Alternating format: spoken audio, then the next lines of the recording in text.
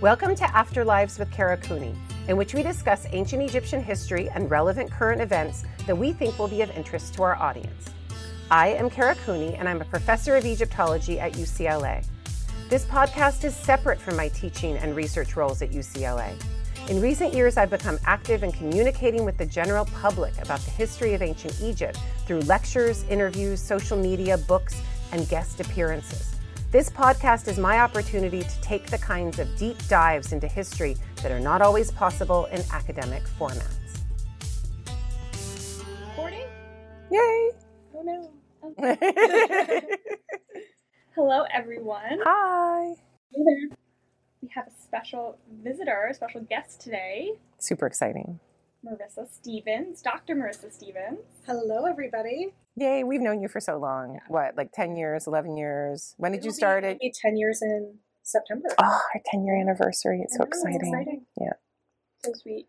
So we have Marissa here today to talk a little bit about dissertation and some articles in particular that you recently published. So we'll go into that. And then I also want to talk a little bit about your post-PhD life.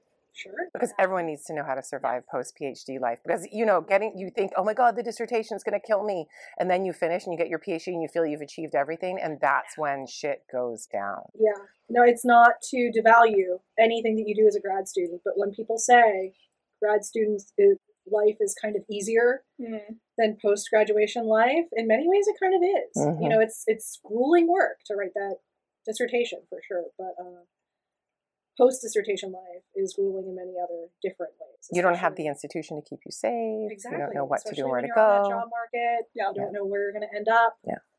That can be in some ways scarier than doing the prospectus and defending and all that. Because we know how to do school. Yeah. It's real life that we have problems with because we felt this calling to go into this institution and be safe, like a nunnery of sorts. And just stay there forever, right? So how do you deal with the real world and what is that like? These are important things to talk about. I love it. Marissa Stevens is the assistant director of the Portavood Center for the Study of the Iranian World, and we'll talk about that at the end. Trained as an Egyptologist who studies the materiality, social history, and texts of the Third Intermediate Period and Late Period. She completed her PhD at UCLA in the Department of Near Eastern Languages and Cultures. Woohoo! Combining art, historical, and linguistic approaches, her research interests focus on how objects can solidify, maintain, and perpetuate social identity, especially in times of crisis when more traditional means of self-identification are absent. So cool. So tell us a bit about your academic background and how you got into Egyptology. We always say this question stupid because it's like, why ask each other, like, why do you like Egypt, blah, blah, blah, but I'm going to ask you. No, I think it's a good question. I always tell people that I just never grew up. Because if you had asked me when I was like 8 years old, I would have told you I wanted to be an Egyptologist. And fortunately, I had very supportive parents and teachers that always just said, okay, if that's what you want to do, great, wonderful, figure out what you need to do to make that happen. Yeah. So they were always very realistic and never just pie in the sky, sure, you can do anything you want. They were, from a very early age, saying, all right, figure out what you need. What languages do you need? What schools do you need to be looking at? What skills do you need to acquire? At what stages do you need to be looking into these things? And yeah, I guess I slowly made it happen.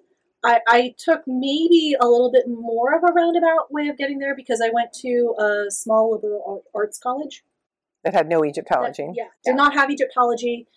Did not have the hieroglyphs classes that undergrads can take when you go to a big university. Something like that. So I majored in history and sociology, which was very broad, but I think in hindsight a very good thing. That I had a broad foundation to work off of. And then while I was an undergrad, I did get to study abroad at the American University in Cairo. So I kind of carved out my own, my own little niche with that. That's where I first learned hieroglyphs when I did a semester there. And then I did a master's at Chicago. Yeah, University of Chicago. You are very familiar with that program. But yeah, we didn't actually meet there. Because we were. Did you overlap? No? We didn't. We were 1 year and then the next year. But I did that before I moved out to Los Angeles, started the program at UCLA, and that took me 6 years. And I'm still here, even after graduation. Never left LA. It's a good city. Yeah, I love it. Yeah. Mm-hmm. That's cool. So, like, do you have any memories when you were little, when you were 8, of like what drew you to Egypt, or did you see a movie, or what? I feel like every kid goes through a phase where it's either like dinosaurs, Egypt, astronaut, like one of those kind of fields.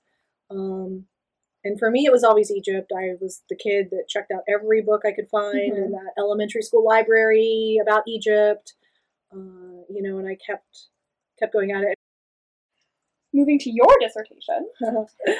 So your dissertation looks at the social functions of funerary papyri in Egypt during the 21st dynasty, focusing on the construction and maintenance of social identity in the Theban priesthood. What drew you to this topic? Why was it, that's what I want to write my dissertation on? Yeah. What, I guess, gap in the literature did you see? Yeah, so I guess I should preface this by saying that Kara was my dissertation advisor when I was a grad student. And when I came to UCLA, I knew I was interested in identity and questions involving, identity, and really how can we get to know the Egyptians better, right? As people. Yes, to not turn them into data points, to not... Or objects, golden objects, yes, right? Yeah, to not fetishize them, but really get to know them more as people and their personal motivations and family motivations and all the type of messy stuff that we deal with. Yeah. And people in terms of social display, which is what you work on, and how do people act when their child has a wedding? They kind of lose their shit and get all freaked out about certain aspects of the display, who's invited, what the dress is, all these things you did, and they normally wouldn't care about, all of a sudden become these massive things. So how do people behave in those circumstances? It's very interesting. It says a lot about society. So yeah, and you can only assume that the Egyptians felt the same way or had similar crises, personal crises the same way we do. Yeah. So that was always my interest, but I didn't have a focus on how am I going to get there? How am I going to get to that type of information? And so obviously you go to your advisor and you express that and you say, what can possibly be done? What did I say? I said something? Yes, oh my God. You gave amazing advice. Okay. I don't... No, so you obviously are... I have many conversations with many grad students and I don't remember giving you... But I didn't dole out your dissertation. I didn't... No. Yeah, it was a while ago. Yeah. No, it was about 10 years ago. Yeah, it was a while ago. First kind of... Okay, well, what did I say? Okay, so you obviously worked on the coffins of the 21st dynasty. Yeah. Right? And so you were working on all of that and getting a good sense of who this Theban priesthood was. You were really starting to untangle those types of family relationships through reuse and, what you're seeing in that type of data set. And so you encouraged me to look into something like that, a discrete data set, but neither one of us wanted my project to be coffins, right? Because that's redundant. Yeah. I don't want to turn into another you. The world already has you. They don't need another and PhDs, in my opinion, should never be mini-me's of their advisor. So many people do it. Yes. And it's you don't want to just be a offshoot of your... Many students are given dissertations. They are assigned them and told this is what you will work on, particularly in Europe, where people apply for funding to work on a particular topic, whether it's of their own design or choosing or not. And so it gets pretty prescriptive from the top down. Yeah. But so you were telling me to, try to find a similar project, something that I could really invest myself in. And you were the one that mentioned these funerary papyri that kind of are part of the same funerary assemblages of the coffins that you work with. And you had me read Andrei Novinsky's catalog of that data set that was done in the 80s. And that was my whole assignment. Read it and tell me what you think. See what's and there. So, at our next meeting, I remember saying, I feel the catalog needed to be done.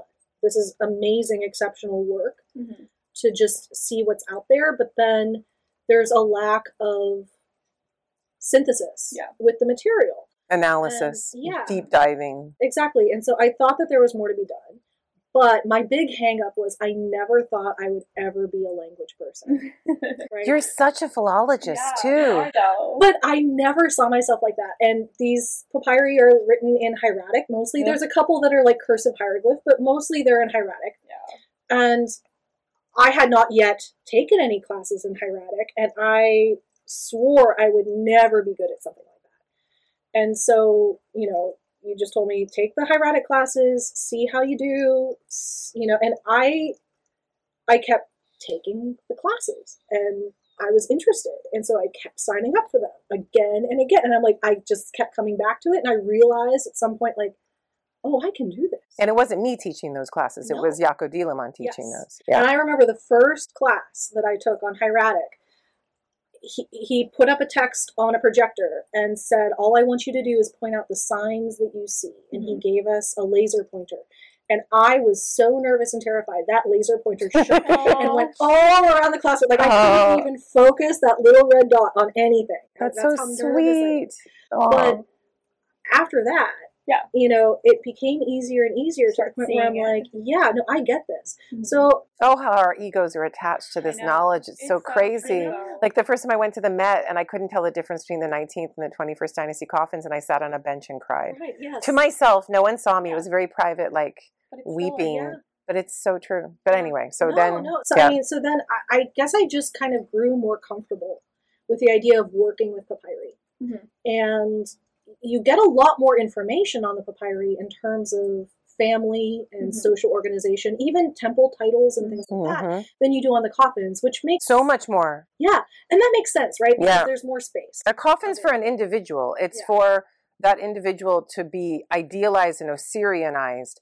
And a papyrus is to contextualize that individual, give them family members, give them more extensive titles. You have more space to do it. It's more within the habitus of expectations to do it. So there's a lot more that you can learn. So how are these papyri functioning? What's the purpose of them? And what types of information do they hold? Yeah, I see them functioning on two levels primarily. First and foremost, these are religious texts. They're funerary texts. They are meant to... But they're not Book of the Dead? Or they are. Yeah, they're Book of the Dead.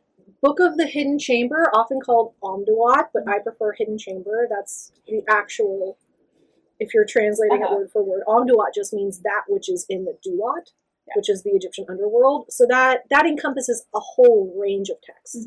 The Book of the Hidden Chamber is the one that specifically has those 12 hours of the night that the sun god has to traverse, and it battles Apophis and all of that good stuff.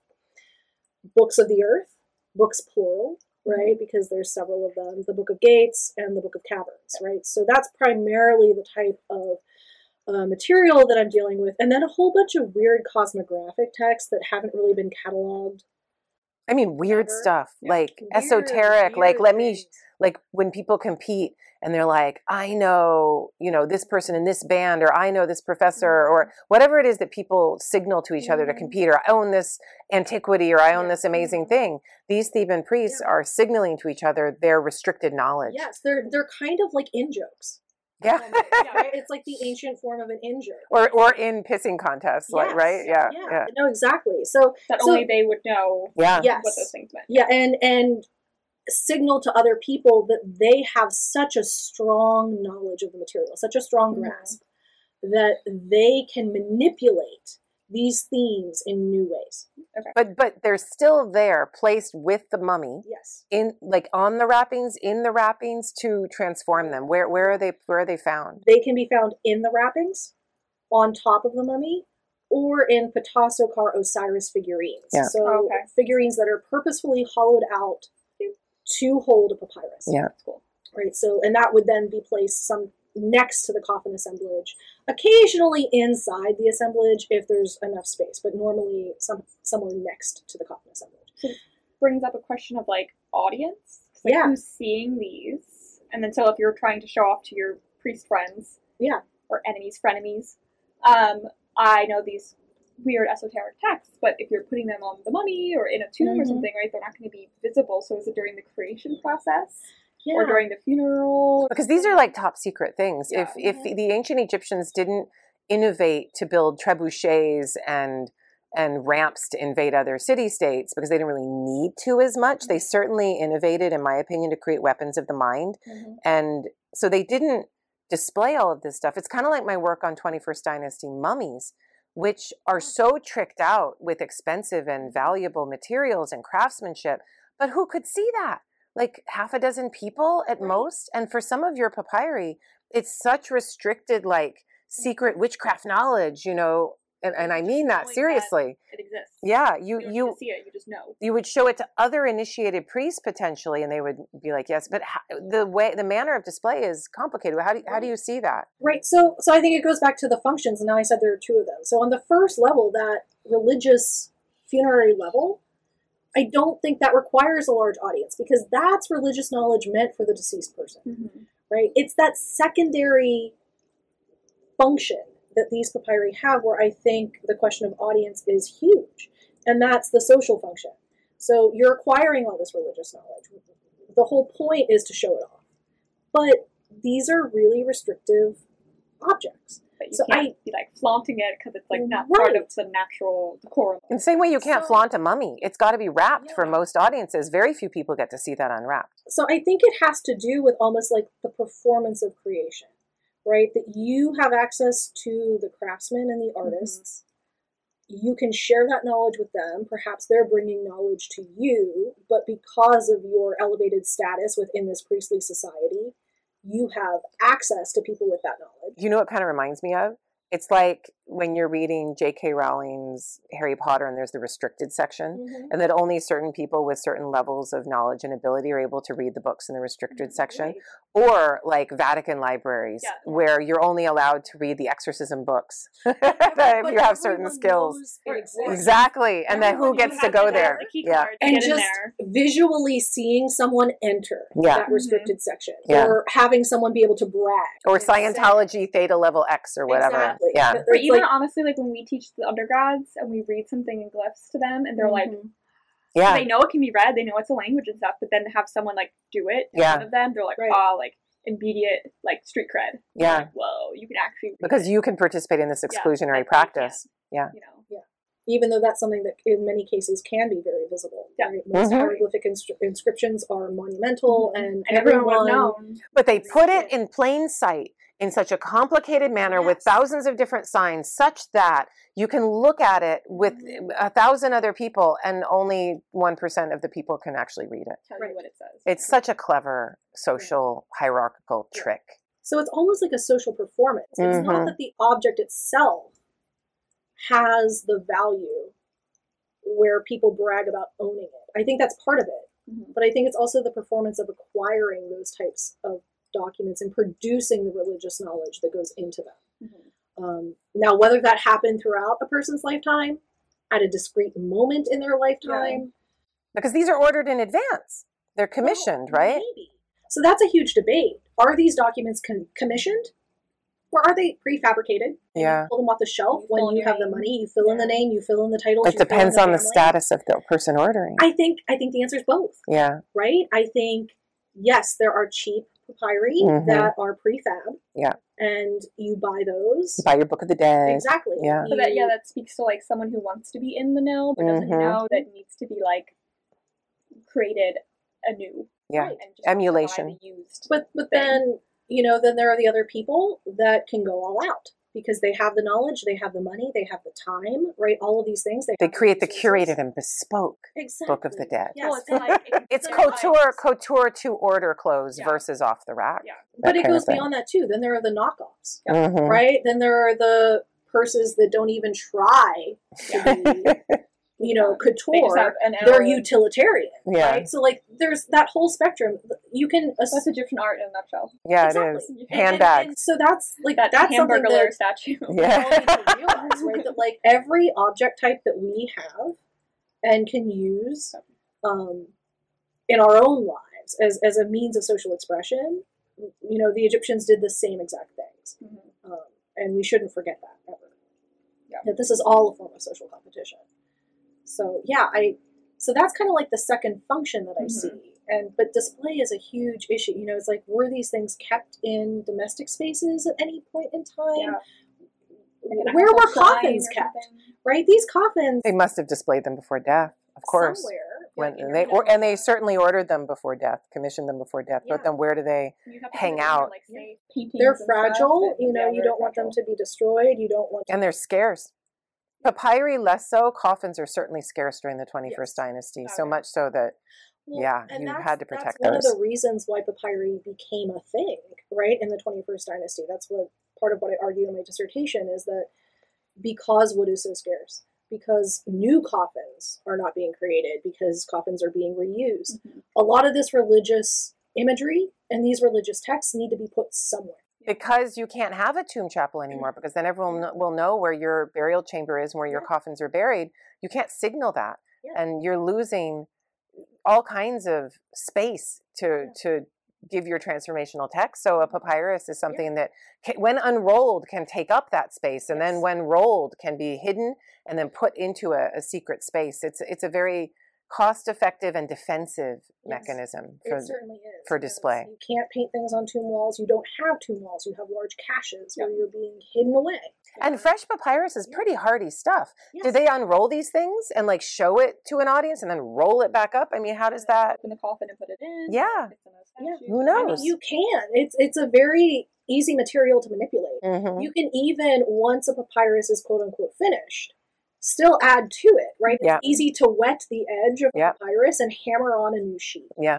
Right? So these are documents that are truly, they can be... They're alive. They're they have a whole editable life cycle. Editable. You can, which again... It's like a website. Yeah.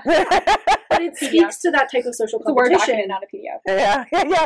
Yeah, it does. You can continue to add to it as you gain religious knowledge. Or add glosses in the margins. Mm-hmm. As you gain access to more artists, more money that can be spent on these things. And some of them were reused. Is that true? These papyri are less. Listen to the deep sigh. I know. You knew I was going to ask it. So No, I don't think we see a lot of reuse when it comes from reusing the papyrus itself as a funerary text. We'll see reused papyrus. Mm-hmm. So something that had an old contract on it, you can burnish the surface to remove the old ink. Mm-hmm. So you can reuse essentially the paper, but I don't see reuse of a smudge final text. Taking out one name, putting in a different name. You're not seeing a reuse of a name. And that makes sense, right? Because papyrus as a material is much more plentiful. Mm-hmm. So you aren't compelled. Yes, you're not compelled to reuse it in the same way you are with wood and coffins. Yeah. That's super interesting. Mm-hmm. So what were your, main conclusions from your dissertation? Yeah, what did you find? So you looked at all these, papyri, and you looked at titles, gender, family, and I did look at, in terms of reuse, in terms of were the coffin sets that these documents were associated with, how did they affect reuse, or how did reuse affect?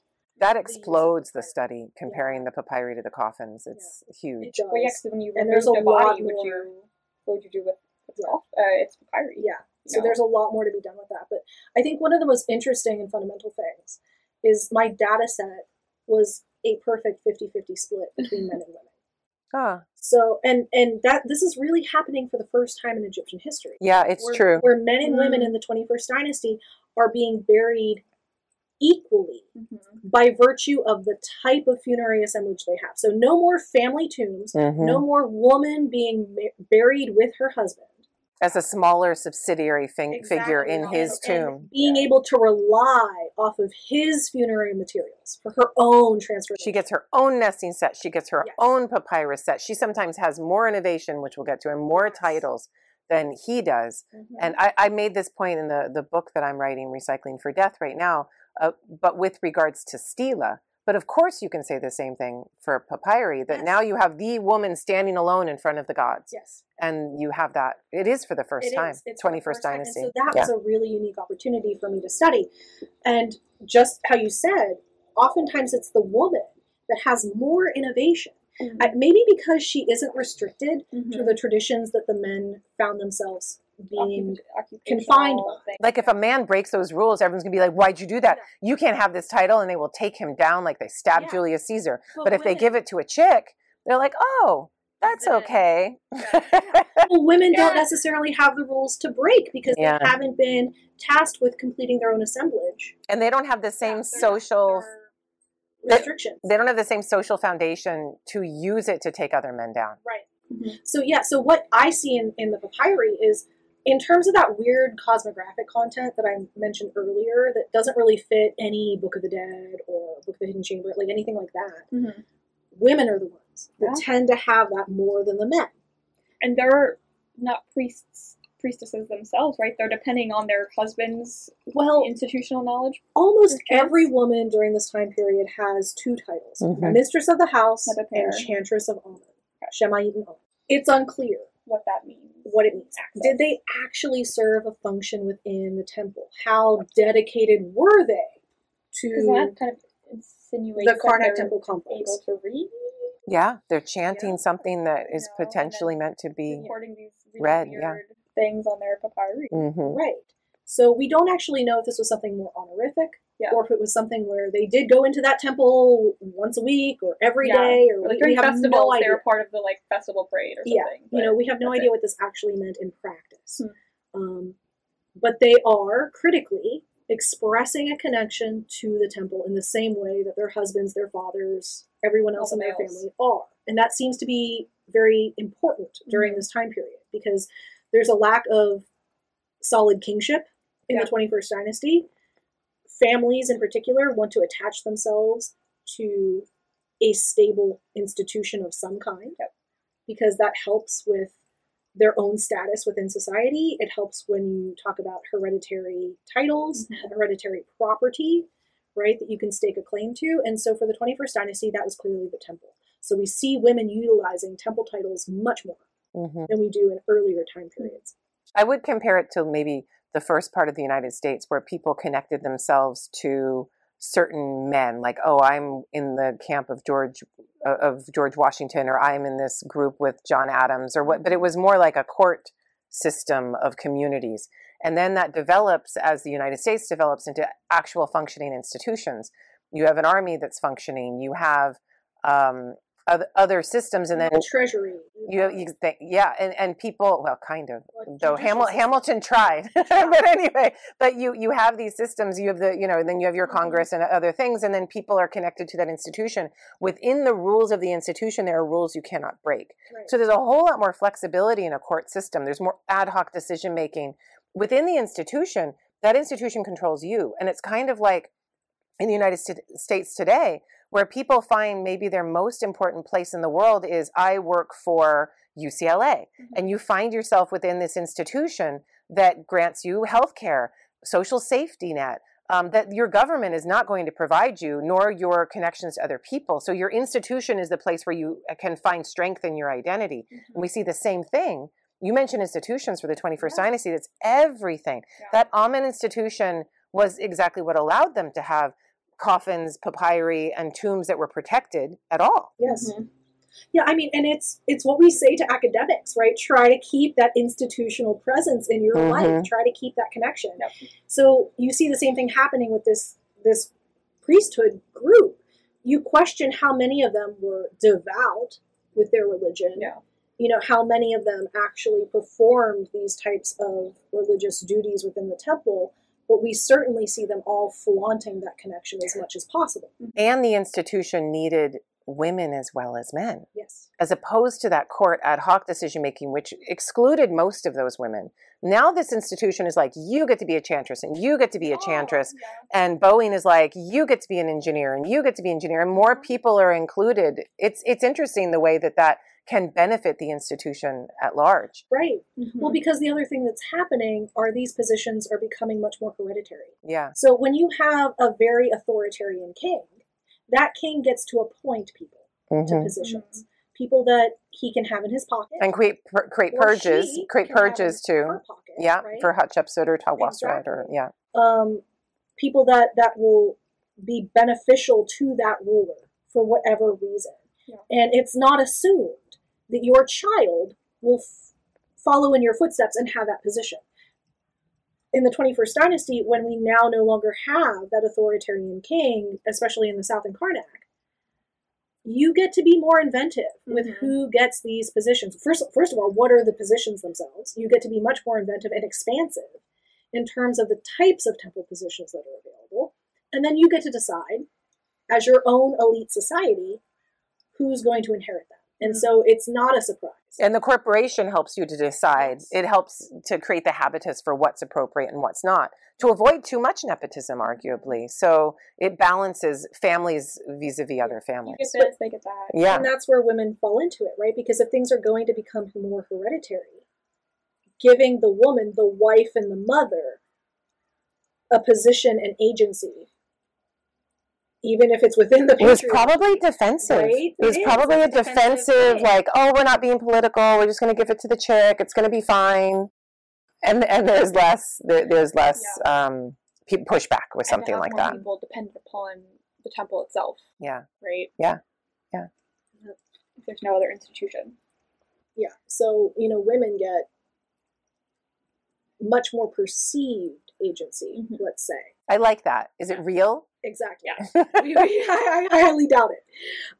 But more perceived agency. And they do seem to run with it, though. Because women's titles within the temple, although they are being granted, are much more restrictive than men's, right? Men get the first high priest of Amun, second, third, fourth, right? Like, there's all this rank and nuance within men's. And there's the treasury, and there's the granary, and there's the craft titles, and there's so much. And women have less titles to choose from, right? So you can be a singer in the choir of Moot. You can be, part of the old term used to be harem of Khonsu, and we can talk about that, right? But similar, like a choir of Khonsu, it's a different word that they're using, right? Yeah, the henner of Khonsu. We call them troop. Yeah, the troop. Yeah. But there's less to choose from, and there are less positions to be had for women. And so I think that's why they're more competitive with the content of their papyri. They all need, yeah, so we need something to distinguish myself and my family, right? This is never entirely about the individual. It's always about a family, the hereditary nature of these titles, your position within this larger Theban society, right? And so for women to showcase access to this restricted knowledge, even though my titles may not reflect, might not seem that big of a deal. How much status I have. The fact that I'm including these texts that no one else even knows about, and the fact that I have a coffin set that is in many ways superior to other women, right? It's like you can see these things start to build and develop. Compete in other ways. So women's papyri have more esoteric, let's say, content. They're also longer. Like if you just measure them with a measuring tape, there is more length to women's papyri. They're including more stuff. I almost made a bad joke, but I didn't. You were like overcompensating for something. There's so many jokes. Women, right? So but who's making the papyri, right? And think of, I did a podcast last year where we were talking about handbags, kind of bringing us full circle. And they're like, "What's wrong with your man buying you a nice handbag?" And I'm like, the handbag thing is all about the man buying it for you, and it's all this conspicuous consumption and display of something that's completely practical and yet impractical simultaneously. So it's like a gift that you don't buy for yourself. Same kind of thing with these papyri. They're being commissioned by their husbands, brothers, sons, fathers, and given to them. So this is part of a patriarchal display. Think of the father who has his daughter getting married and the amount of cash that highest echelons of society expect that father to spend for that wedding. And who is it reflecting on? Is it for her? Kind of not. No, it's really not. It's for the father. How much I love you. Yeah, exactly. Whatever. But it's for his putting his best foot forward out in society. So that's it's cynical. It's undercutting that these. Love being cynical. Thank God. Well, so many, Marissa, you know this. So many people who do women's studies in Egyptology and antiquity in general, when they see something that puts a woman into a position of power, they take it uncritically. Oh, she had this power, rather than stepping back and saying, wait a minute, still a patriarchal system. Last I checked. And so what is this? How is this a workaround for those dudes in charge? And how in the same way that more female professors in the humanities are taking over the humanities. Why? Because it's become a shit job that no one wants. And so everyone's in STEM and humanities are being undercut right and left. Now they're going to let the women in, whatever. Right. But we need a little more critical cynicism here. I like the term perceived agency. You know, or it's agency within limits. You have X number of options available to you. Still shows her connections, but it's like, is she... Yeah. Is it for her? Is it for her? Yeah. Yeah. I mean, and arguably, and one of the workarounds is, yes, it is for her on that funerary level. Yeah. Look how good of a husband I'm being. Yeah. By providing you with the knowledge, the sacred and religious knowledge needed to become an Osiris in the afterlife. It's a display of moral patriarchy. Yes. Of course she would want it. Yeah, you're not going to say no to her. You can be like, I expect you to do this. But patriarchy always wants to present itself as good and moral and kind and fatherly and benevolent, generous. Sometimes they'll crack down, but not on their own people. If on their own people, they can show themselves as this awesome, giving, loving dad. That's the way they're going to go. Right. This is the opportunity for them. Yeah. So we have Papyri, where women are well represented. What else? Yeah. So in terms of titles, you'll see a lot more being reflected than what can be put on the coffins. And we already talked about the space limitations. For men and for women. For men and women, yes. What we also see then are other family members, normally previous generations being listed. Sometimes children who are still living and arguably benefiting from this social display at the funeral, even before the funeral, as these objects are being commissioned. That's crazy because you don't see children in coffins hardly at all. A king's son maybe, and then otherwise, maybe a girl here or there. But there's almost no children represented. Where are the children? Sometimes we will. They are listed. So, and again, more space to do this. Yeah. More freedom maybe in terms of formatting, right, where you can include these things. And we'll see a lot of titles being transmitted from father to son through the generations. Okay. We also see the wonderful Egyptian trope of achieving more than your parents. So they'll list grandparents, great-grandparents as having lesser titles than they did, right? In every generation you see, oh yes, not only was I a Hem-Netcher priest of Amun, I also got to be a gatekeeper of the door. But this is never stated directly. It's only stated indirectly? It's never spelled out in the types of biographies or autobiographies that we see in earlier time periods and in tomb descriptions. It's just the titles being listed one after the other, right? So the great-grandfather will only have one title. Then the grandfather will have two. Then the father will have three. Then the deceased person will have four. It's so interesting. Right? And so you'll see this buildup, which is implied. And does he usually have all the previous three? Yes. So you're demonstrating so much of like Elon Musk and Trump and all them being like, I'm a self-made man, and it's like, no, your daddy gave you a loan, or your daddy owns like some mine in South Africa. But you have to represent yourself that way so that it becomes about the individualism of your own capabilities. Right. Yeah, and I wonder, when I was reading through this, I was wondering how many titles did the grandfather or great-grandfather have? Actually that aren't listed because those titles went to other children, right? If you had more than one son, maybe you had to divide these positions. So instead of showing a quote-unquote loss of titles through the generations because they went to another family member, you just eliminate them entirely. You're like, no, they were just described. Yeah, they were just this person. Yeah. So it would be really, how much you can really trust. Yeah, it would be really great if we could reconstruct more. Yeah. What titles each person actually had. But unfortunately, the data set isn't that complete. But I suspect that's what's happening. I was thinking that too. Yeah. Like how accurate they really are. It's very cool. And that it's all this kind of arena of display that we don't really understand the rules of. That's cool. Yeah, but I mean, but that's the whole point, is trying to see if we can understand a little bit of that mindset. You know, what was going on that motivated these types of decisions being made? Because what we're left with ultimately is a bunch of decisions in their final form, right? And we have to figure out what was that thought process. It was an ad hoc decision. What was the quorum? What was that produced this papyrus or produced that coffin? What was pushing the envelope a little bit that made people go, Are you doing anything with your dissertation? Are you planning to publish, or I have to make it a book. Ultimate goal? Yeah. I have to make it a book, right? And I've been telling myself every summer for like the past 3 summers, this is the summer where I will do it. I'm going to try, right? It's something I need to revisit.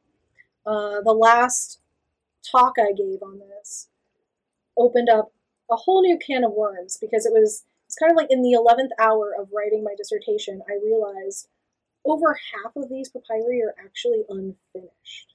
And I was like, oh no, no time to put that in the dissertation, make it a footnote. And define unfinished, and what does that even mean? So unfinished, to me, none of them trail off in the middle of a sentence. Yeah. Right? It's not that clear-cut of a case. But a lot of them have very nice decorative borders around all 4 sides. And then about half do not. And that it has a border, and that border just trails off.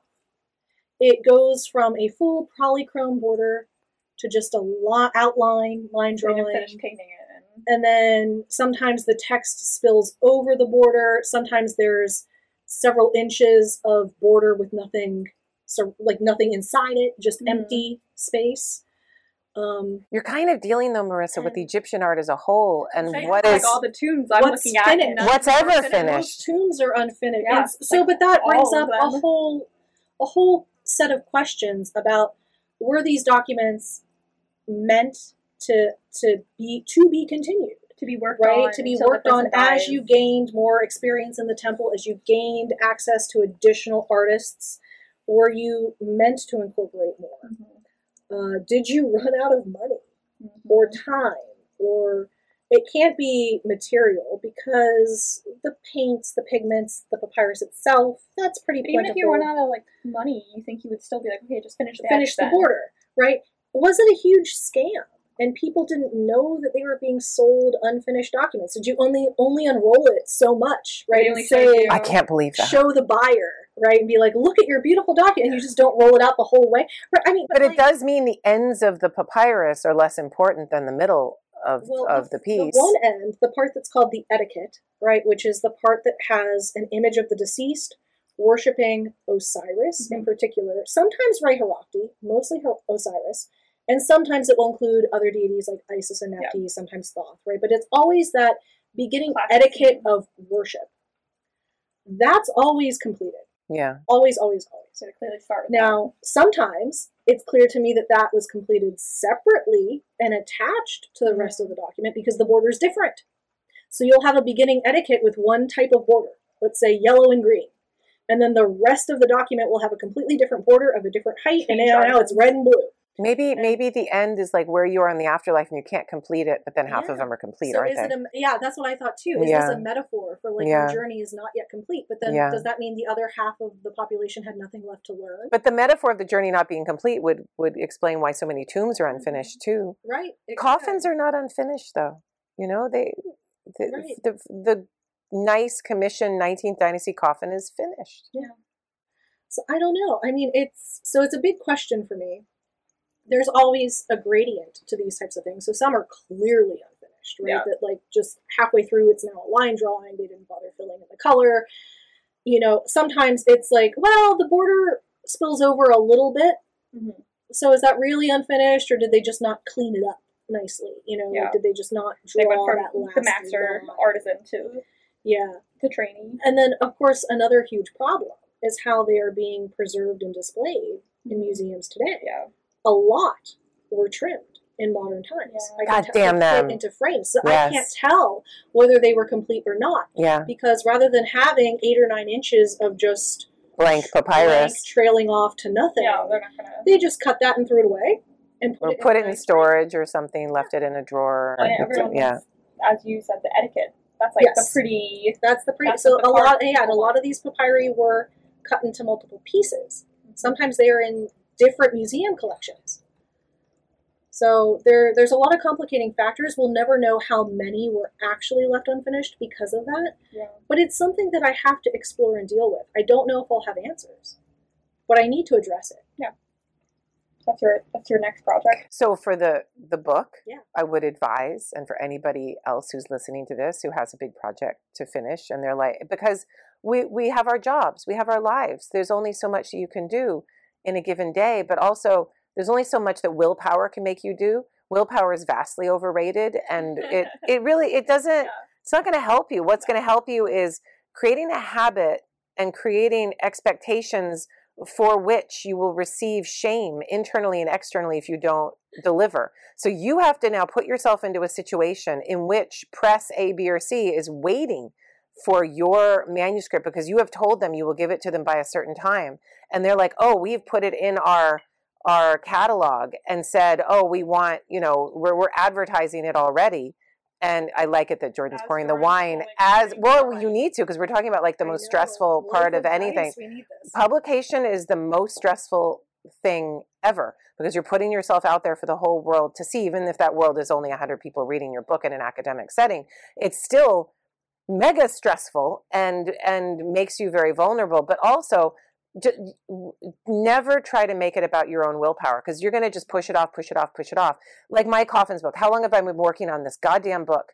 At least a decade, if not more. And there's always going to be more to do. Always more to put into it. But as soon as I worked with the press, got the contract, told them I was going to get it by a particular date, and my copyright with the Egyptian Museum runs out at a certain time, then, so what you should do is go to Cairo, get the permissions to publish these things. You have to get your book out. Yeah. You have to. Yeah. I mean, and I think the biggest thing to keep in mind is you are never going to write the end all. It's not going to be perfect. Never. Definitive. And you'll change your mind. And you'll have to reframe it. That attitude. That feel like this is the final publication, the final say on the subject. I have figured it out. Yeah. I have figured out this puzzle. You are so wrong. Yeah. I mean, like, and so I never want to have that attitude. And I think the best books, the best books that I've read are the ones that leave questions open, that have other avenues to explore and encourage that type of discussion to take place and that type of critical thinking that still needs to happen on many different levels. Those are the best books by far. So that's the only thing I'm aiming to write. And you give ideas to new scholars for something that they can pursue. Exactly. This would make a great dissertation type of thing, right? Like someone else could go explore this. And as you solve something, or you can't solve something in the first book, and you mull it over, and people come back to you, and you create that community of readership and cross-pollination, then your next article or book could be solving that problem. So you could create the gift that keeps on giving by not trying to wrap it all up with a neat bow and taking 20 years to do it. Yeah. We're totally going to pivot now. Awesome. So we're not going to talk about your book. Okay. We'll pivot to something that's already been published and done. So less stress-inducing, because I'm just getting stressed. I know it is. It's so stressful. I know. But make it joyful. Make it joyful and make it a game of catch in which you give away the responsibility, part of it, to somebody else who then helps you with that. Yeah. So that's... Thinking about, like, truly what scholarship should be, like, putting something into the community.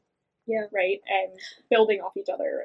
And again, just, like, never having that attitude of, I'm going to prove this or that. Like, you're never going to get anywhere with that. I always tell people the best position you can put yourself in is if you're asking a research question where if the answer is no, it's just as sexy as if the answer is yes.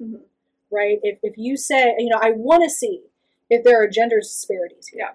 If the answer is no, that could be really interesting. And why is that the case? If the answer is yes, that's also really interesting. And why is that the case? Right? But never put yourself in a position where you're going to say, I'm going to prove that Book of the Dead 151 always shows up in tandem with the Book of the Hidden Chambers, or trying 7 through 11, and you're never gonna. Or trying to find the hidden burial chamber of Amenhotep I on the top of the Gorn. I mean, then you've really painted yourself into a corner. This is Andrei Novinsky's work. If you don't know, you've painted yourself in a corner. You have to find it now, and it's just like, this quixotic sort of search, right? Like BTOC trying to prove certain chronologies don't work. Exactly. So don't come at it with that attitude. Yeah, exactly. And ask the right research question. Yeah. Be open. Ask a rich research question of nuance rather than yes or no kinds of questions or existence or non-existence kinds of questions. Yeah. So for the rest of today, we're going to focus on one of your recent articles, Neith as legitimator, the Persian... The goddess Neith. The goddess Neith. Yeah. the Persian religion strategy, and Uja Horesnet. So to give our audience some background, where are we in space-time now? We're different than your dissertation. Right. And who are the Achaemenid Persians? And what are they doing in Egypt? Yeah, so Egypt from the end of the Third Intermediate Period into the Late Period. And that's a tricky time, right? People define it differently. Is it the 25th dynasty? Is it the 26th dynasty that starts the Late Period? We don't need to get down into those weeds. But there comes a time in Egyptian history where imperialism is now the buzzword of the day. And the Egyptians kind of fail miserably at being the imperialist, right? So they are taken over by the Assyrians, by the Persians, by the Greeks, by the Romans, right? So by the Kushites first in the 25th. Yes, I'm going to put them in there. Let's do it. You have to, because if it's about imperialism, the Kushites are imperializing Egypt. They don't control directly because they don't need to. They have all of their vassal states and kings to do it for them. So I'll put the 25th into the Late Period. Sure. Yeah. So we're at a time, traditionally, Egypt's 27th dynasty is the dynasty that is taken over by the Achaemenid Persians, right? So coming from Persia, modern Iran, and taking over swaths of the Near East, into Egypt. Huge empire. Huge empire. One of the biggest the ancient world has seen to this point, right? Yeah. If not the biggest. Yeah. Probably. And to try to figure out what it is, it's Alexander the Great's empire that he only held for, a decade or so. And couldn't hold it. The Persians did the legwork before him, and then he essentially just took it all over part and parcel. So these Achaemenid Persian kings come into Egypt, and what we see, interestingly enough, is that within Egypt, they become a model Egyptian pharaoh in terms of the art and architecture they leave behind, in terms of the types of monumental texts that they put on, and with, some slight differences and tweaks, right? You'll always see those things if you look close enough. But for your everyday Egyptian and even your Egyptian elite, what they would be looking at would be your standard Egyptian king. They're playing the part. They're playing that role. Absolutely. And part of that is figuring out how you fit in with little disruption to the religious and economic system of the land that you're taking over. And so, typically understood Persian religious policy, they're, within the literature, it's always, they leave things alone, they usually leave, the religion's intact, they're not going around, destroying temples or doing things like that, everyone has to convert to our ideology or things, right? Right. Yeah, scholars have typically defined it as a very laissez-faire attitude towards religion. And I'd like to challenge that a little bit. Yes, they leave a lot of religious institutions in place. They don't rock the boat. Yeah. But they do join in very interesting ways. So like I said, becoming that idealized Egyptian pharaoh, one of the primary functions of an Egyptian king is being the high priest of all the land, right? So in theory, whether or not the Persian king subscribes to this religion in terms of his own personal belief, he is certainly portraying that to the Egyptian people, that he is going to be a good and beneficial high priest to them. He is going to continue the cults. He is going to continue to invest into the temples. So it's not just about leaving the temples alone to do their own thing. It's about showing that type of support so that in return, the temples support the king. And all of the workshops attached to the temples support the king. And all the treasuries attached to the temple support the king. But just that amount of participation means that he's going to change the religious system in elemental ways that last going on into the next generations. Right. Well, you have the one example I liked, that of the temple at Hibis, where you have the 700 Egyptian deities shown. And I think it's a good encapsulation of the Persian ideology, right? They're like, I'm going to cover all my bases. Here's my understanding of Egyptian religion. Here's all the deities. Yes, and it's their understanding. It's not a wrong understanding. It's not a misinterpretation. Some scholars will say that. They didn't understand what gods were supposed to be worshipped here, so they just threw them all in. Yeah. Right? So people say that? So, I mean, some scholars have kind of imply that. Oh, weird. Taken that impression that like this is an elementary understanding of the Egyptian pantheon. We don't know where to place them, so let's just shove them all together on a single wall, right? So it's not that. It's I think it's part of a Persian desire to order. Part of a Persian religious system is very much about showcasing and exuding an ordered understanding of your world, your physical world, the mythological pantheon that you're dealing with. And so I think that's what we're seeing here. I think it also could be reflective of the types of groups of people that they are maybe bringing to Hibis and other places in terms of perpetuating these religious cults. For an Egyptian audience or Persian elites right, in Egypt? Like, exactly. And it's an oasis. Yeah, so I think it's showcasing a complete understanding of Egyptian religion and not an elementary understanding of it. They know it too well. Yes. It's interesting, though, that the ancient Persians don't write as much text about their own religion. But then when they get to Egypt, they're ordering and understanding and categorizing all of the Egyptian divinities. It's a very colonial thing to do, a very imperialist thing to do. Like an anthropological report, or when white people would go to the islands and write all the details of the people that they were studying. Yeah. And one an ethnography, that's the word. Yeah. And if you look hard enough, you will see that level of deep understanding more so than what other people maybe have picked up on. So again, a lot of scholars will say, well, they're just replicating texts that they saw on other Egyptian temples. And to a certain extent, yes, part of Egyptian religion and the temple system is replicating the appropriate texts in the appropriate places. Offering texts need to go in the right order in the right places. So we see patterns throughout Egyptian temples. But if you actually read the specifics of what the Persians are leaving, one example is when they put the doors to the temples in Hibis and they install the doors. You'll get a lot of installation texts, essentially, that say, this king donated these materials to make the door, the cedar. And when they talk about the cedar, they say cedar from the west. Yeah. I remember reading that in our Middle Egyptian class. Is that not fascinating? Because if you have your mental map, their west. It's their west, but it's not west to Egypt. No. What's west of Egypt? Sand. Yeah, and it's certainly not west of Hibis. No way. It's not west of Hibis. You've got the Sahara Desert, so there are no cedar trees growing there. So cedar to the west means Lebanon, but only because it's west of Persia. So they are using, a complete, like you said, Middle Egyptian, a very classical script. And they know that script. And they understand it enough to not just copy texts without knowing the implications. But they are manipulating those texts to showcase that this is being done from a Persian mindset. That's cool.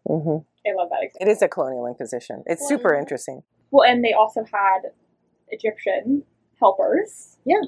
Like Ujah Resnet here, and so most of the article's focus is on this statue you have it's now in the Vatican Museum of Ujah Resnet.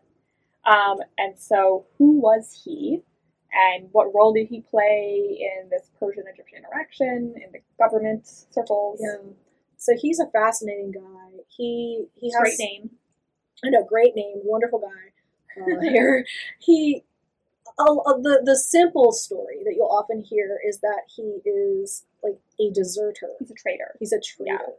Right? So he was serving the 26th dynasty Egyptian kings, and then when the Persians came along, he literally jumped ship because he does have some naval titles, right? So he literally jumped that ship and started serving the Persians. So that's kind of that's the old school narrative that you'll sometimes hear. As if the 26th dynasty isn't a dynasty of Libyan immigrants, but who worked for the Assyrians and were set up as a colonial puppet dynasty. But anyway, go ahead. Exactly. So we could even question who is quote unquote Egyptian at this point. Yes, right? absolutely. As we should. But yeah, so I think it's much more nuanced than that. Mm-hmm. Yes, he had military functions under the 26th dynasty king. He also had titles of a physician, scribe. Every elite person had titles of like a scribe at this point. And then he does successfully navigate that transition between the 26th and 27th dynasties, and he serves the Persian kings. He serves Cambyses and then later Darius. So is it in the same way that when Pia or Pianki invades Egypt and moves up to the north and makes everyone on his great victory stela bow down to him, and he lets them keep their uraeus on their foreheads, they're all there as little kinglets in his imperial system, and he doesn't kick but a few of them out who actually openly rebel. They're the ones that are problem causing. Exactly. Otherwise, he lets them stay on the throne. He works with these collaborators, and it's not a problem. It's exactly. Yeah, so and replace them all. It's so funny that we are so conditioned in our Western mindset to think Persians are bad and problematic in comparison to the Greeks with your Herodotus or whatever else that you're reading, that we don't think the 25th dynasty has its own Egyptological racism embedded in it. We've already touched upon that already. But it's funny how the 26th dynasty does not, and how the 27th dynasty, oh, how do we go to town in an anti-Persian assumption land saying that Ujar-Kharazna is a total collaborator is working against his people, when the same thing was happening for hundreds of years already as Egypt has been under imperial colonial rule. Yeah, you do. Get a family to take care of. Probably, this is how people behave. This is what humans do. It is. It is. See who has your bread, and you have to react in this situation of like super complex time of crazy turmoil, who's leading, who's in charge, and all this. You're going to have to make those tough decisions that are going to piss some people off and get you marked traitor. And that's what interests me the most. So as we were talking about, we talked about his titles and all this stuff. So how did he interact with the Persian administration of Egypt? Because obviously he's not interacting with the Persian king. Well, maybe according to his bio, he is. Right, but we have to take everything with a grain of salt.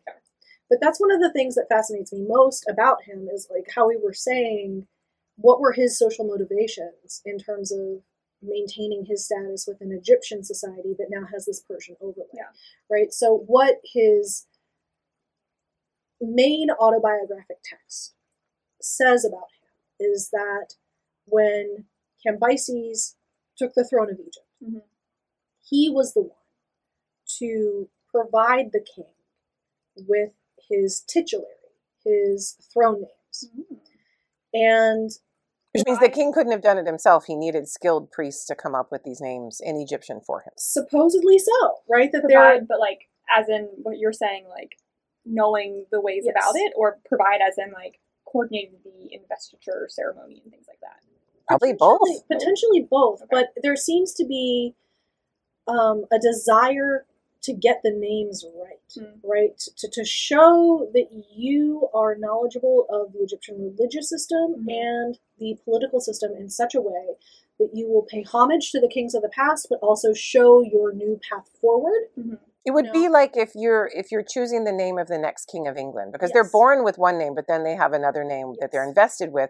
You probably wouldn't choose Edward, because the last Edward we had, he jaunted off into the sunset with some exactly American friend, yes, to France, but yes, and so you would pick your name with that in mind, and so yes, these priests probably went into a deep meditation with the gods to try to come up with what the name should be, but they also had a deep knowledge of what was appropriate and what would signal the right new beginning with the hefty dose of archaism to empower this guy.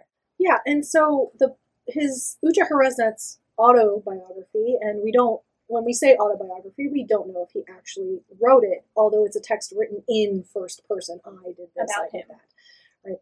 Right? He does this in stages. And in the first stage, where he's first approached by Cambyses, he calls him a foreign ruler. He uses all of these terms that they're not derogatory, but they are clearly indicating that he is not a true Egyptian king. And then through Ujar-Kharazne's counsel, he provides him with the correct titles and names that a good Egyptian king should have. And at every stage, the ways he addresses Cambyses becomes more and more Egyptian, right? So then he becomes the king of all foreign lands, and then he becomes king of the two lands. And so through this process of indoctrinating Cambyses, which is orchestrated by Ujarkharesnet. So he's putting himself in the center of this whole process. And he gives Cambyses his Egyptian titulary, and in so doing, teaches him about the ways of Egyptian religion. And that's where Neith comes into play. Yes, that was my next question, actually. So, like, who's Neith? Yes. Why is she important? So Neith is a goddess of the Egyptian pantheon. Depending on which Egyptian you ask at which time period, she may or may not be super important, right? Because what we know about Egyptian religion is that it's both regional and temporal. Creation myths change and develop through time. They are very regional in that one city center and one region will have one type of creation myth that focuses on their local deities, unsurprisingly. And if that region of Egypt is one that comes to power, suddenly those deities are also catapulted to power. And that's like what we saw in Thebes, right? So we were talking earlier about my dissertation, and we kept talking about Amun. Amun-Re is this supreme deity. He was a local Theban god that for most of Egyptian history up to that point was relatively unimportant. But then when Thebes became a type of political and economic capital, it was never an official capital city of Egypt, but when it became that central hub, suddenly Amun became all-powerful and all-knowing and kind of the pinnacle of the Egyptian mythological system. And exported to other cities like Ramses and to Tanis and to other places. So and that makes sense, right? That as you become more economically and politically important as a region, you're going to export those other things like your specific culture and religion and all of that. Like NFL football. Yes, exactly. So Neith is a goddess that is particularly important in the north, in the Memphite region. And the Persians knew that was a critical city. And Sais. Yes, in Sais, in Memphis, they knew that these were critical cities to be able to control. And those cities were, for most of Egyptian history, because of their geographic location as being part of the Egyptian Delta, but at that apex of the Nile, where it starts to go into the Nile Valley, right? And so you're really unifying those two lands in Egypt if you have control of that geographic space. So do we, being more global with the Persian Empire, less focus is maybe put on Thebes because it's kind of down, south, maybe not as important, or obviously important religious center for Egyptians. Yes. But to the Persian Empire, the more emphasis is put maybe more in the north. Yes. And emphasizing this more northern. Thebes is always, from the New Kingdom onward, really going to function kind of like a Vatican of Egypt. Yeah. A religious center. A religious center. Burial center. They're always going to look to Thebes from the New Kingdom onward. But from that geographic perspective, Sais, Memphis, those are areas that the Persians are going to put more effort into. Economically, politically, more people. They'll fall into line. The Thebans will fall into line because they have to, because they're geographically cut off from the rest of the Near East if you're not going to go through that delta area. So that was the strategy put in place. So when Ujarkharesnet schools Cambyses on Egyptian religion, I always look at it from a cynical mindset, right? That nothing is religion pure and simple. So when he tells him about the glory of Neith and the importance of Sais, he's saying there are treasuries here. There are workshops here. There are things attached to this temple of Neith that if you control this, you have a monopoly on the region, you have a monopoly on the religion, and so people will fall into line because of that. Mm-hmm. But you also control all of these other assets. And you're also trying to pull the cash of the new imperialist towards your center versus others. I was going to say, what does Ujar-Haresnet get from this? Does he have connections at Sais? Absolutely. He has those priestly ties to that temple. And so he is, for himself and his colleagues, creating a stable institution that's going to survive that transition from the 26th to 27th dynasties. And so he's going to do everything in his power to keep himself, his family, and his colleagues in a position of power while simultaneously benefiting the new king by saying, this is where you want to be. Mm-hmm. This is what you want to focus your time and attention and resources. Do you know what would be a good analogy? And I'm just thinking of this, and this isn't a time period I know a whole lot about, but 11th century William the Conqueror coming into England from the south, from Normandy, and being introduced. It's not like he's cut off from this world. It's just across the English Channel. It's not a long journey. So he knows it already. But then certain elites and dukes and I don't know who are going to come and visit. Some will cooperate, some will not. And you'll quickly weed out who's with you and who's against you. But then you learn, I need to pay more attention to Northumberland and less attention to Wessex or whatever. And again, this is not my area of expertise. But, William the Conqueror is considered very English, right? Even though he brings in French as the court language, and all kinds of things are changing elementally in terms of display and who's in and who's out. But he's brought in and has those collaborators to teach him the rules, and then they blend and hybridize these different systems and put them together. It's not like they were completely separated in two different petri dishes before, and it wouldn't have been the same thing with the Persians and the Egyptians either. Right. So then you blend them and you hybridize, and it's all of the different collaborators or agents or other elites that are the ones that are bringing this new leader of state coming from a foreign place and imposing his power, and then introducing him to where they think he should go to their benefit. So it's a good analogy. Which, is your ultimate conclusion that Ujar-Haresnet is the, I think, quote, as you have, creator and manipulator of Persian identity, right? Yes. That he's like this key, pivotal person to help.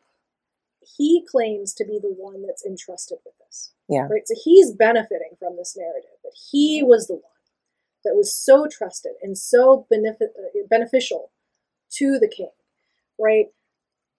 Was it just him? Was it a group of people? How big of a role did he actually have? We're never going to know those things.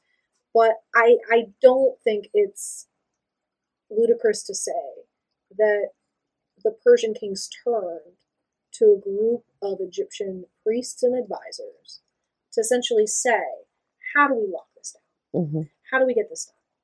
How do I make sure that I'm accepted as an Egyptian king, that I still retain, a Persian identity in all of this, right? But that locally, I am not rocking the boat in such a way that there will be an uprising, that there will be some sort of a revolt. And maintain the status quo from one set of elites of the 26th dynasty into the 27th, so that you don't have a purge and have to have an elite replacement. Yes. You can keep most of the same guys and keep the system going. Yeah, and I think that that's what they did. So I think Ujar-Haresnet was one of those men. Yeah. I was going to say, what happened to him? Well, he just died when things were... He has a tomb, along with several other 27th dynasty officials. At Saqqara. Yes. Yeah. He seems to have... Like everything was... survived that 26th, 27th dynasty transition. So we have later revolts. Yes. Advised Cambyses and Darius. And yes, there were some smaller revolts that did happen during Persian rule of Egypt. Cambyses did seem to help navigate those types of things between the reigns of Cambyses and Darius. His autobiography references these types of things where the temple was found to be in ruin and the cults were not being maintained as they properly should. Just like the 25th dynasty, Pia, Victory Stealer claims. That same type of Egyptian trope. Well, that goes back to the first intermediate period of, oh, everything's terrible, Yes. and I came in and fixed it. It's an imperialist trope that the Elgin marbles are only safe in the British Museum, and if they had laid there in Athens near the Parthenon, they would have been destroyed. So things are only safe in this particular way, so they come in and make things right again. Yeah. Because I know better. I know the way things should properly be done. And so Ujar-Khaznat takes it upon himself to teach the Persian kings about how these things within the temple should be done. And he helps restore the temple to its former glory. And he helps restore the cults. And he invests in all of the craftsmen that are attached to the temple, which is an economic benefit to the Persian king. So they're on board with that, right? So these are the types of things that he has in his autobiography for both the reigns of Cambyses and Darius. Is there truth in it? We'll never know. It seems like, yes, during any type of political transition, there are times where you're going to have to reallocate your budget, right? We see every administration within the U.S. has this, time where they have to reappoint people, they have to reallocate budgets, and they could easily have this narrative of, oh, our school system was in complete disarray, and then I came along and I corrected it. But there is disarray. Like, you just did have a coup d'etat at the end of the 26th dynasty with Ahmoza II, right? Amasis. So you do have that big shift in power, and that is when the Persians are able to swoop in and take control. Yeah. And it is true also that when an occupying force leaves, that colonialism is removed from a given system, that's when civil war, or at least battles between elites, is most likely to occur, because one set of elites is fucked over the other set of elites. And then when exactly. So then when that imperial force leaves and that set of elites is trying to hold things down, the other can marshal all of the resentments of all of the years that they've pushed down on this other group of elites. And then you have elites versus elites. And of course, things can get ethnically oriented. Right. Today, we see that in post-colonial situations. One wonders if it was like that in Egypt, where we have Greek, Persian, Egyptian, Libyan, Nubian. I mean, it's complicated, right? You wonder if that kind of thing came into play, but you don't really see it directly. No, I mean, because the people that are leaving the records are the ones that came down on the right side of the street, right? So that's Alexander. Exactly. So that's our complicating factor too, is that Ujar-Khaznat and other elites from this time period, and obviously the Persian kings themselves, are leaving a narrative of things were in disarray. Yeah, we don't get to see pockets of rebellion. Exactly. The 28th, 29th dynasty, 20th, 29th, 30th dynasty are these nativist, homegrown, we're more Egyptian than Egyptian, we're going to cast out all the foreigners and build a wall. It is very zeitgeisty of today, but it is very or I don't know, ancient nationalist, proto-nationalist sort of rhetoric. And it is following on the 27th dynasty imperial occupation. Right. And all of the Greek mercenaries coming in and settling during that time period, starting with the 26th, in increasing in the 27th. So there's a whole lot of resentment. Delta would have just been a big mess. It would have been a big, messy place. That's what we'll call the book. A big, messy place. Yeah. I mean, that's truly what was happening. Yeah, for sure. Well, I just think Ujar-Khaznat always has been fascinating, and I think he gets a bad rap being the traitor. It's like, to think about putting yourself in those situations of. No, people go right to Vichy France, and they're like, "Oh, look, he's a Nazi collaborator." It's like, they go right there. Maybe things weren't great in the previous regime, and he's picking what's best for his situation. Right. No, I don't see him as a traitor at all. He's someone that clearly wanted to maintain his position within society. I think most people would have felt the same way. Mm-hmm.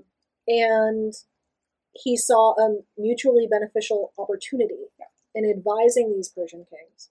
And maybe he was bilingual, we determined when we were reading the text. Is that true, that there are sections where he talks about I remember Rahim Shaigan saying, who's a professor of ancient Iran, saying at one point that one of the phrases, like standing at the right hand of the king or something, I can't remember what the phrase was, but that it could be translated exactly from the Persian into Egyptian. Do you remember this? Yes. So, well, it's very interesting because Like we talked aphorisms. Yeah. we talked about some nuances in the language that you can pick up, on Hibis Temple, and the Lebanese cedar being west of, right? Yeah. And that can only be west of Persia proper. We see the same things in Ujit Kresnet's autobiography, where he says that he stands at the side of a Persian king. And it's a compound preposition in Egyptian. This is all written in largely Middle Egyptian. There are some late Egyptian isms, but largely it's a Middle Egyptian text. And he uses the correct compound preposition to say at the side of the king. Like from Persian to the Egyptian. Yes, and that is how you would describe your relationship to a Persian king if you were speaking in Old Persian. You would be at his side. Now, in Egypt proper, you would never really say that you were at the side of an Egyptian king. That would almost be an affront, a kind of attack. You're coming at him from the side. You're not coming at him from head on where you should be. Yeah, you should be embach, at penis level, bowing down. Yes. Yeah. And he uses embach when he talks about the previous 26 dynasty kings. How interesting. And for those listening who don't know, embach is the M preposition, usually with a flat M rather than the owl M. And then there's a penis with a little stroke. And the penis is shorthand for the word bach, but it essentially can mean at penis level, like you're bowing down, or like the king's dais is so high that your head is at a particular level that shows the hierarchical separation between the king and the rest of his elites. Right. Yeah. So he uses that for the 26. He does. Ah. And so he knows the code. That's a clear nuance. And Cambyses comes along and is like, no, I'm not all so fancy like you silly Egyptians. You can stand at my side. Yes. Because to a Persian king, that was a position of honor. Yeah. To an Egyptian king, like I said, that would have been a bit of an affront, a bit of an attack to be at the king's side. You were never the king's equal. You could have a fan bearer of the king's right, but you're holding the fan. You're standing a little behind him, giving him shade and looking out for people who could. Your Secret Service. You're looking out for people, not today's Secret Service, but old school Secret Service. No one's deleting their text messages. No one's trying to be helpers in a coup. Yes. Well, and so what got you, I think, working more into the Persian period evidence is that you post PhD. I'm pivoting right here. It's a good segue. I appreciate it. Well done. After you got your PhD, you got a job at the Porta Boot Center for Iranian Studies here at UCLA, and working more with Persian material evidence. So it gave you the opportunity then to look at this Persian period in Egypt. We went to Egypt, God, how many years ago now? It was in December 2019. Right before the pandemic. There was about a group of 15 of us. We all got to go and look at some of the Persian material that's still in Egypt. Though I missed Suez. Suez was good. I was sick. Suez was great. Suez was great, though. Really cool town. Yes. We didn't go to the oases like we wanted to, we but I hear they're back open now. So perhaps maybe we have another trip ready to go. December? I would hope so. That'd be a good time. We should actually, but for real though, plan. Yeah, we really should. Plane tickets are expensive. I just bought my ticket to Egypt. Wasn't so bad. Oh, really? I got one for, how much was it, Amber? It was so cheap. So cheap. Oh, it's one way though. So it would have been $1,500. But that's not the end of the world, right? I'm expecting $2,000 or $8,000. No. It was okay. And I could have, if price had been an issue, I could have gotten it cheaper. Yeah, but that should be. We should definitely look into it. So then what kind of drew you to this role? We talked a lot about alt-ac, ac-adjacent. I feel like this fits more the ac-adjacent role. You're still within academic job, but you're doing a lot more other stuff as well. So what kind of drew you towards this position? What does it allow you to do on obviously you're still publishing articles and still doing you're still presenting at conferences and all this stuff. Yeah, I mean, first and foremost, a job. Right. Yeah. So in this market, what drew me to it initially is it's a job. Necessity drives us. Absolutely. We need money. We live in a society. And at first, that kind of was my primary motivation because the role that I'm in has morphed through time. So I've been in this position for about, from the fall of 2018, to now. You weren't always assistant director. You were more of an administrator first. Yes. So when I was hired by the center was essentially brand new. And the thing that they needed most was an administrator in terms of being able to build programming and pay the bills, get things done, the day-to-day tasks that any center or department on a campus needs to do. Figure out the budget, figure out the spreadsheets, figure out how to deal with payroll, all of these different things. Exactly. So it was, and there's a lot of keeping your head above water. And training of new things, skills that you never thought you'd need. Yeah. So coming from a grad student, I knew to save my receipts when I went to a conference because they would get reorganized.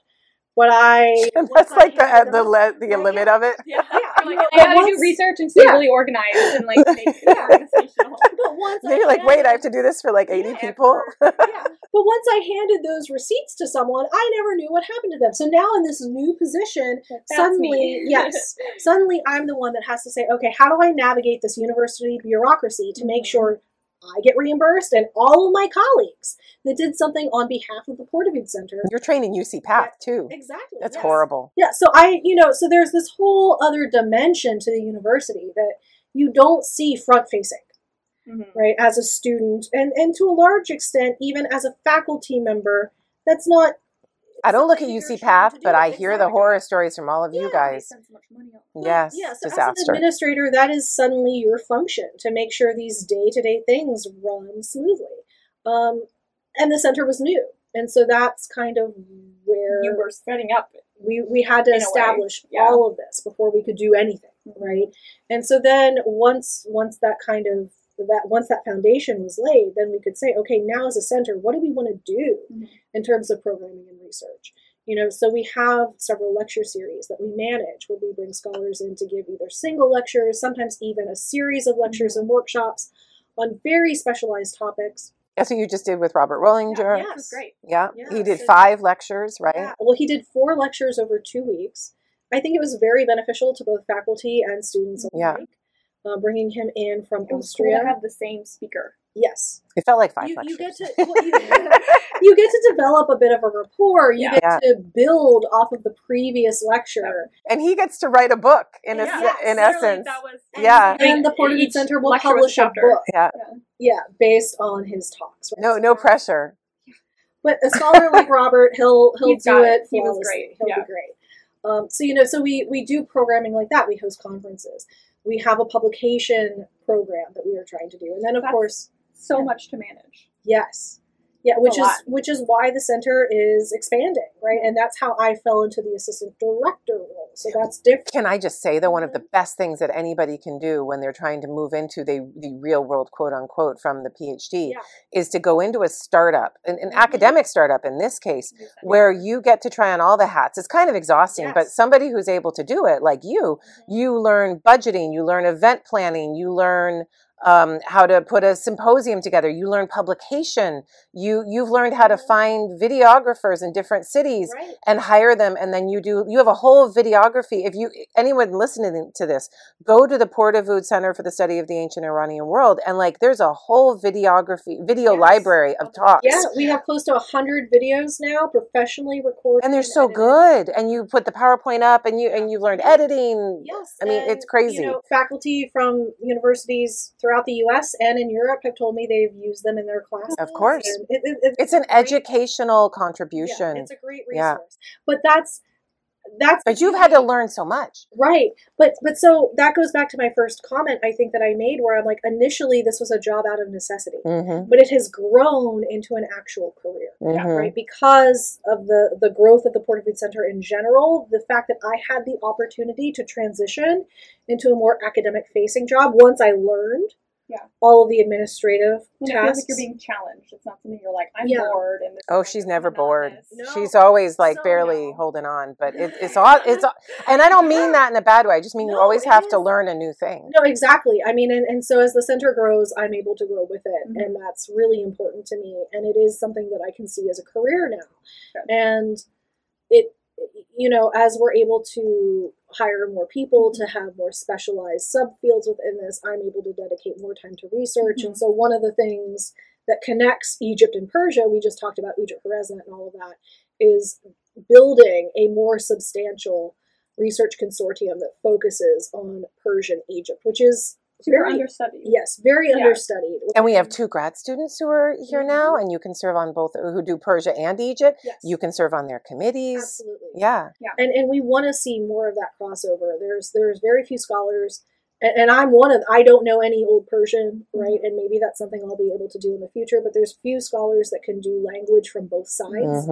Right, and that's something that our grad students now are really focusing on. So they will be some of the first. Yeah, they'll be unicorns scholars that are equally capable of addressing the Egyptian and Persian literary records. Yeah, and we're talking about Hong Yu Chen and Elizabeth Koch in particular, and and so that's going to be great that they are getting that specialized training in both fields, and really just try to foster that type of research connection between people that do Achaemenid Persia and then people that study late period Egypt.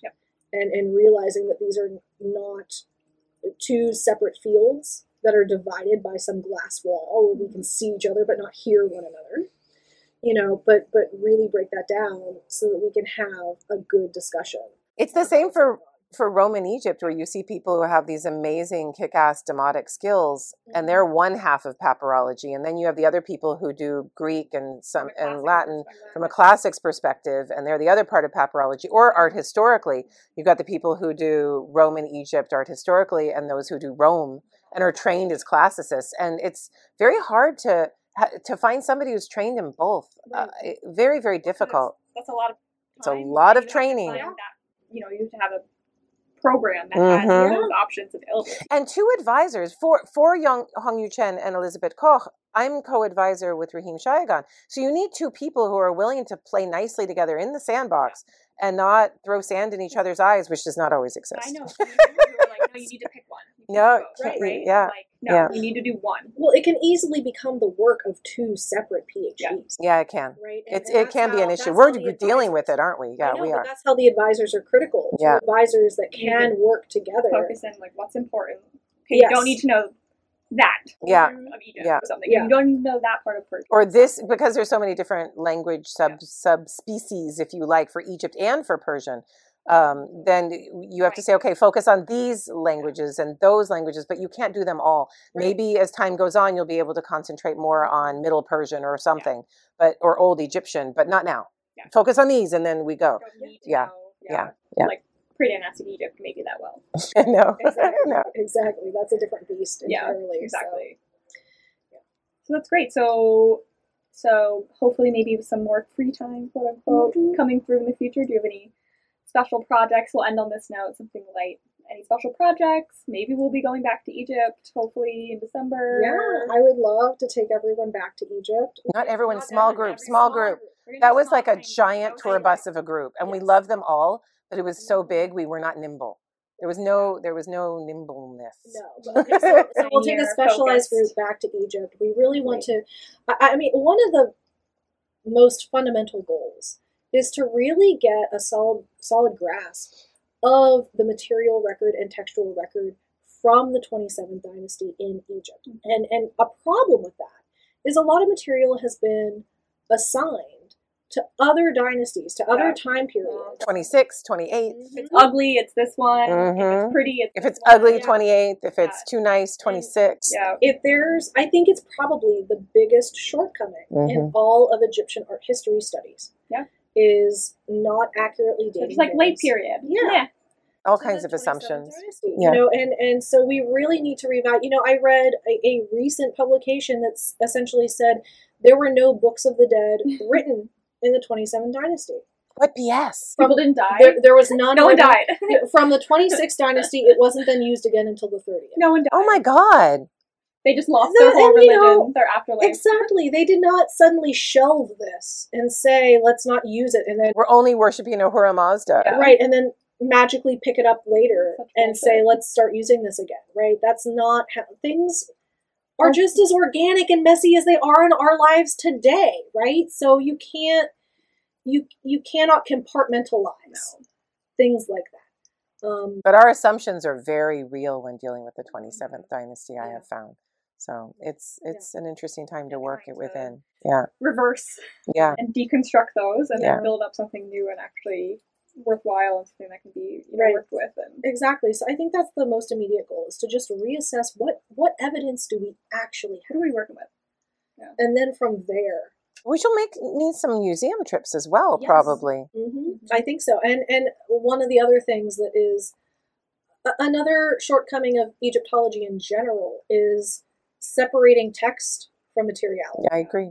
A lot of times you will get monuments, entire temples and sites published without much reference to text. And then you'll get the texts published as if they're written on a computer and not on an actual object that is in some museum or in situ in some site in Egypt, right? And so that's the other thing that we need to do, is unite those two lines of evidence. Digital technologies will be amazing for that. Exactly. Just reading the statue inscribed for Uja Horesna, reading the autobiography on the statue and reading where things were on the front, on his lap, on the side, on the back, it was meaningful. And of course, there are Egyptologists who have done, Elizabeth Froude, for instance, who have done this kind of work. Michael Chen, but more, for this time period, it's super important. And when you go into a temple, and there's more of this because temples are so, we inherently situate ourselves within space as opposed to a statue where if we take the text, we might blend it out. But you can still remove a text from a temple and not point out the west face of the wall. Exactly, that doesn't help. It doesn't help. Okay, totally agree. Trying to picture it, but I need to either be there. But I can imagine a digital Hebus, right, where you can click on things and yes. Spatially, where are texts in relationship to one another? Or if you're just a tiny 5-foot person, what are you actually seeing? And if there's a big festival and there's a big crowd of people, what's your sight line? Exactly. Yeah. Yeah. And Barbara Richter has done a lot of work with that. What's on a shared temple wall? What's across from it? What's, if you're thinking in terms of procession, what are you seeing on your left versus your right? Are there any connections between those texts? Yeah, why place it in these spots? And so I think that's something that needs to be done in orientation to cardinal points, orientation to, is there orientation to Persia? What can you see through a doorway or a gateway? What's visible before you even enter that next space versus what is hidden? Yeah, or lighting. Is it dark? Is it light? Could you even see the glyphs and raking light? And, So all of those questions need to be addressed in Egyptology in general, but specifically in the Persian period too. I think little work has been done on the monuments that have actually been left. By the 27th dynasty. Ignored frequently. Or the monuments that were there in the 26th and clearly picked up again in the 28th. It's not like the 27th, nothing happened. If you've got an Opet temple or something like that, where that there is a 26th dynasty beginning and then it continues through the late period, what was happening during the 27th? There's a lot of things that one could do and things that could have been started by the Persians. And then we know from the 25th dynasty, all you have to do is pop out a cartouche and put a new one in. It looks like a 26th dynasty building. Right, exactly. So I'm sure there's more Karnak material that could be, where a 27th dynasty could be inserted in terms of agency into those buildings. Let's throw Alexander the Great into that mix. Exactly. Right? We know that he had a habit of utilizing what the Persians left behind, right? So we know he took their entire empire. He took their monuments. He built in the same spaces that they. So what does that mean for Luxor Temple in particular? And that Alexander stuff. It probably was Persians. It was probably Persian. And he also, not just the Persians, but he looked to earlier times in Egyptian history. Tutmosis III, who was a great warrior pharaoh, he saw himself in that king. No one can tell me he used his Horus corselet. We're convinced. We figured this out when we were in. I don't know if you were there, but we were there looking at certain things. And I'm like, Raheem, look at that corselet of Tutmosis III. That's what Alexander the Great picks up. And he picks up the horns of Amun that go around. And all of these things are an 18th dynasty Thutmose thing that he pulls in. Is there a Persian pre-existing claim, or is that only Alex that's doing that? Right. I like to call him Alex. But, But so we know he has this tendency And it makes sense, right? You harken back to one of the most... Well, he didn't rule Egypt for that long, so it's like, he definitely was just like, do what they were doing. You use put my the name stuff in that's there. Yeah. So when you see spaces of Thutmose III, when you see spaces that are Persian, you know Alexander probably touched that. Yeah. And if you can't see Thutmose III or the Persians, but you can see Alexander, it's probably there somewhere too, right? But he probably had his own Ujaharesnet that was informing him of the country and how best to, and they were probably like, just go through all the places of the Persian and just carve out his name and put your name in, and oh, you like T3? Yeah, he was great. Like, we'll put you in his corslet and all that kind of stuff. Oh my goodness. You can imagine, can't probably you? Just, they were like, give us some money. We'll make it happen. And all of the coins that show Alexander with the ram's horn going around his ear, it's Egyptian. It's a beautiful New Kingdom thing. Yeah. You know, and that makes sense. And they're not the only kings to do that. We know every king had some model or some ideal that they were always harkening back to. You know,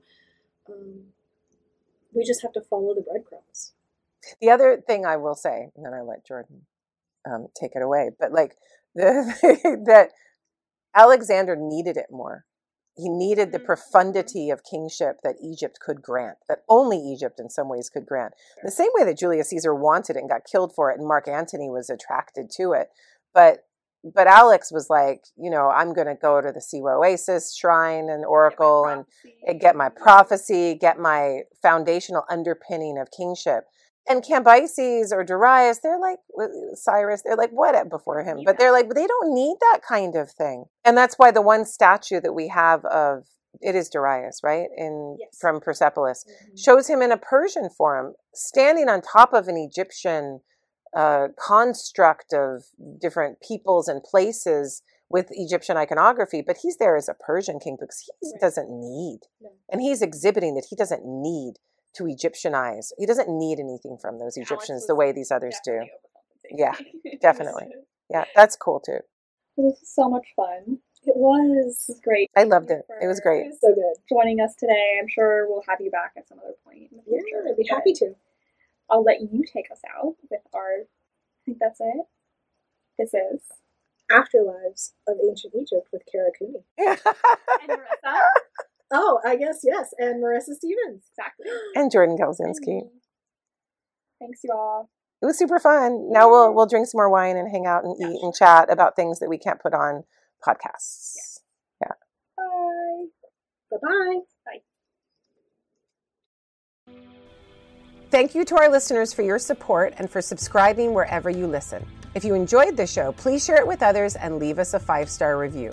Send us your questions related to the show and topic suggestions for future episodes to karacooney@gmail.com. You can find the show notes in the podcast section of my website, karacooneyegyptologist.com. For that, thank you, Amber Myers-Wells. There you'll also find info on my books and upcoming lectures. While you're there, don't forget to sign up for my newsletter to keep up on the latest news and content from me. Check out the conversations that happen after the podcast mic is turned off by subscribing to our Substack, Afterlives After Party. You can find me on Facebook at Kara Cooney Egyptologist and on Twitter and Instagram at Kara Cooney. See you next time on Afterlives with Kara Cooney.